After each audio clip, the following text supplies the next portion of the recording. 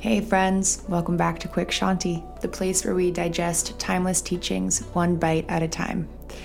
This episode number 1, we're going to talk about embracing our fears with a little bit of cheeky advice from the Buddha. More to come on that here in a moment. Before we begin though, let's find a place of stillness. Go ahead and just take a moment to breathe deeply, shut down your eyes or soften your gaze. Together, let's take a deep inhale through the nose and a big, open, audible exhale through your mouth.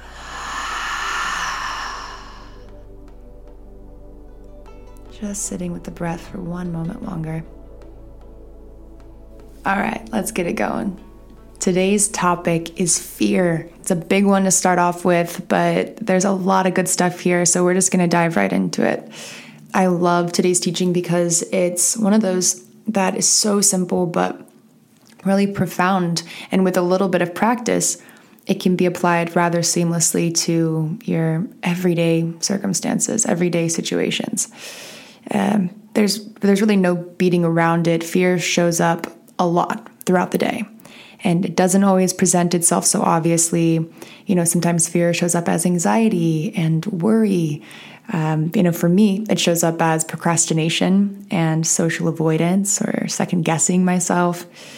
Generally, it shows up in the human body as increased heart rate, muscle tension, trouble sleeping. So all these things, it's clear fear manifests in many different ways. And even with a healthy mindfulness practice, or therapy, it can still be really difficult to locate the origins of our fears and to actually acknowledge them and just face them. Now, the point in listing out this litany of the ways in which fear manifests, it wasn't a play to make you think that something is wrong with you or to drive even more fear in you. Fear is a natural part of the human experience. It is a core emotion and function that connects all of us. It serves as this protective mechanism that helps us to stay safe, whether we're facing danger or even the potential harm that exists in the world. It's an effective tool, and we can thank evolution for that. But I think where it becomes unhelpful or destructive is when we are unable to sit with the discomfort that comes with fear. The discomfort that comes with uncertainty and the difficulty in handling and in facing some of these things, these thoughts and emotions that are bubbling up inside of us. The thing is, we know that fear isn't just going away. Like we said, it's a part of the fabric of our evolutionary makeup. It's a function of our mind. So what if we learned to embrace fear instead? By being willing to confront and experience fear, we allow ourselves to be vulnerable and open to the present moment, which ultimately leads to a greater sense of freedom. There's not a lot of freedom in being ruled by your fears or being chased by your fears. Without mindfulness and without acknowledgement and acceptance of our fears, they have this incredible ability to turn into these giant beasts that sort of take on lives of their own if gone unaddressed. So when I was younger, I was probably in the 4th grade, and my parents, they submitted finally to these pleas from my brother, my sister, and myself of wanting a dog. And they brought home a puppy, and his name is Casey. He's the cutest dog ever. He's so sweet. He was so sweet. R.I.P. Casey. But my sister and I, we used to play this game with Casey when we were younger. And it was when he was a puppy, and we called it Lava and the Dragon. And it was a classic like lava game. We had couches and pillows and chairs, and we would sprint around these couches, and we'd sprint between like the kitchen and the living room, and we'd go back and forth, and we'd do these laps, and we'd get Casey really wound up. And he was the dragon, and we were running away from the dragon. And he would be chasing after us with all of his little puppy speed and energy, and he'd be nipping at our ankles. And my sister and I, we'd be like laughing and shrieking and just doing laps around our house. And in our youthful imaginations, Casey was a dragon, and he truly had this like ferocity to him of this real life fire breathing predator. And we would run faster and scream louder, and he would get faster. And he was always one step away from getting us. The funny thing is about this little game is as soon as I would stop running and turn and face Casey, he would stop. His pursuit would come to an abrupt halt. The dragon disappeared. He would just sit there and stare up at me, and I would stand there and stare down at him, and we'd both look at each other like, why'd you stop? You know, he wouldn't be barking or biting. I wasn't running. It was so obvious that our thrills came, well, his thrill came from chasing me, and mine came from being chased. But as soon as we both stopped, that sensation dissipated for the both of us. I haven't played this game in a long time, obviously, but the feeling of being chased in that way, it's not lost on me. It still exists. And I think it's because what we were simulating in that game was sort of controlled fear, like contained fear.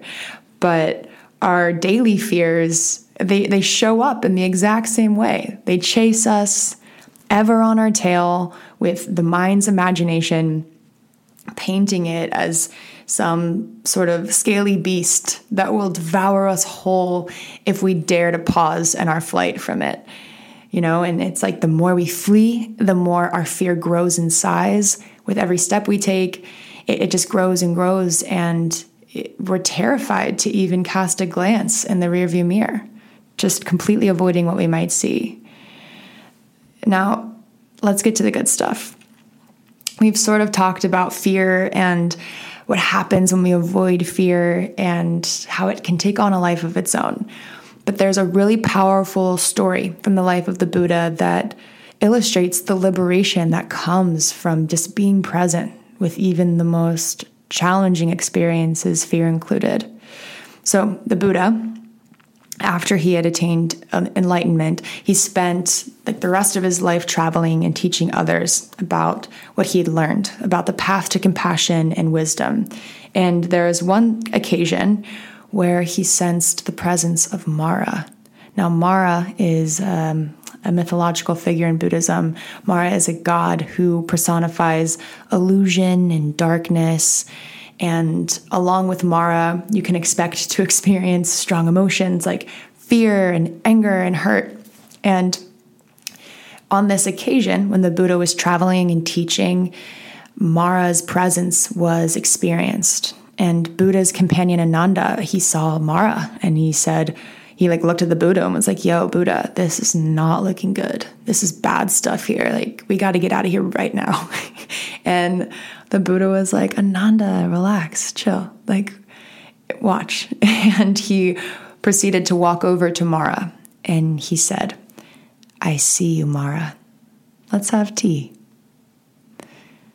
Here, the Buddha shows us that when we encounter fear, instead of trying to control it or avoid it, we have freedom. We have the option to just ask ourselves, how can I be with it? How can I be with this discomfort? Not how can I run? How can I make it go away?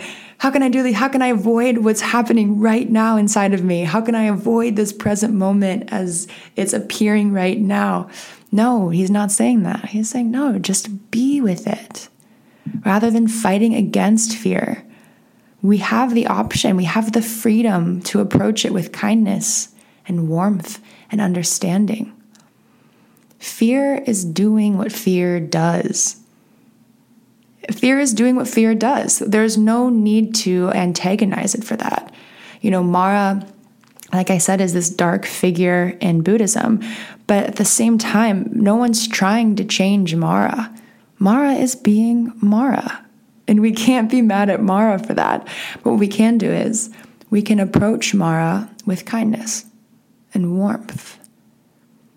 Now, through this practice of acknowledging and accepting, we can learn to be more self-compassionate, more loving, and more present with whatever emotions or fears arise within us. There's this human tendency to exclusively embrace all of the beautiful things, all of the beautiful emotions, excitement and love and warmth. And we want to embrace all of the good things, the good experiences.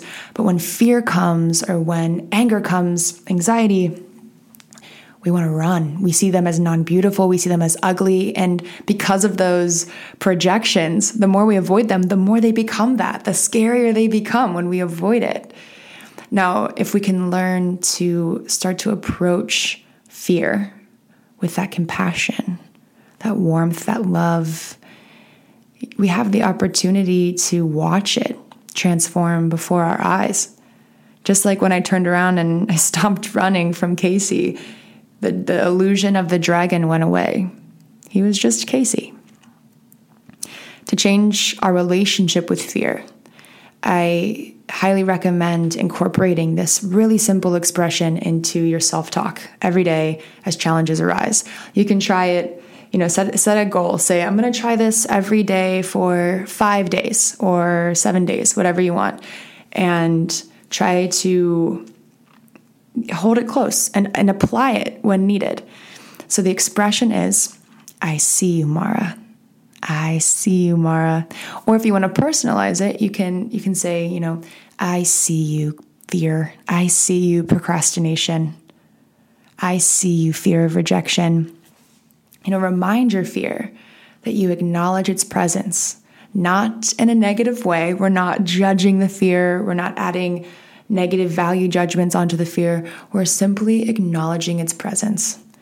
And if we can, once we acknowledge it, throwing a little bit of warmth in there, a little bit of love in there with it. And once you're there, just sit with it and feel it and explore it, experience it. This profound expression can be a wonderful aid when you're trying to manage and just generally understand the negative emotions that sometimes arise, those non-beautiful emotions, those non-beautiful thoughts that sometimes arise. When we try to ignore and run from our fears, that's when they grow into these fantastical beasts with lives of their own.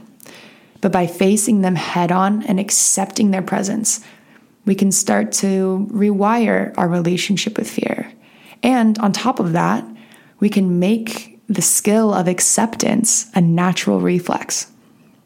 Now, I suggest writing this phrase down in your phone, maybe in a notebook or a Post-it somewhere close at hand, and just use it as a daily reminder to practice acceptance whenever you feel fear or other negative emotions arise.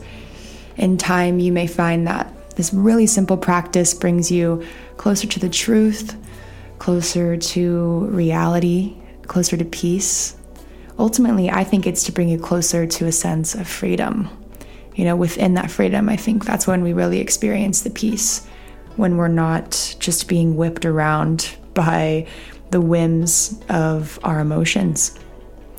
So that's all we've got today. If you're interested in exploring more resources or book recommendations or meditations, I've started building a great deal of content on my website. It's shanti-meditations.com. It's also linked in the description below. But please reach out if you have any thoughts or questions about today's teaching. I'd love to hear from you.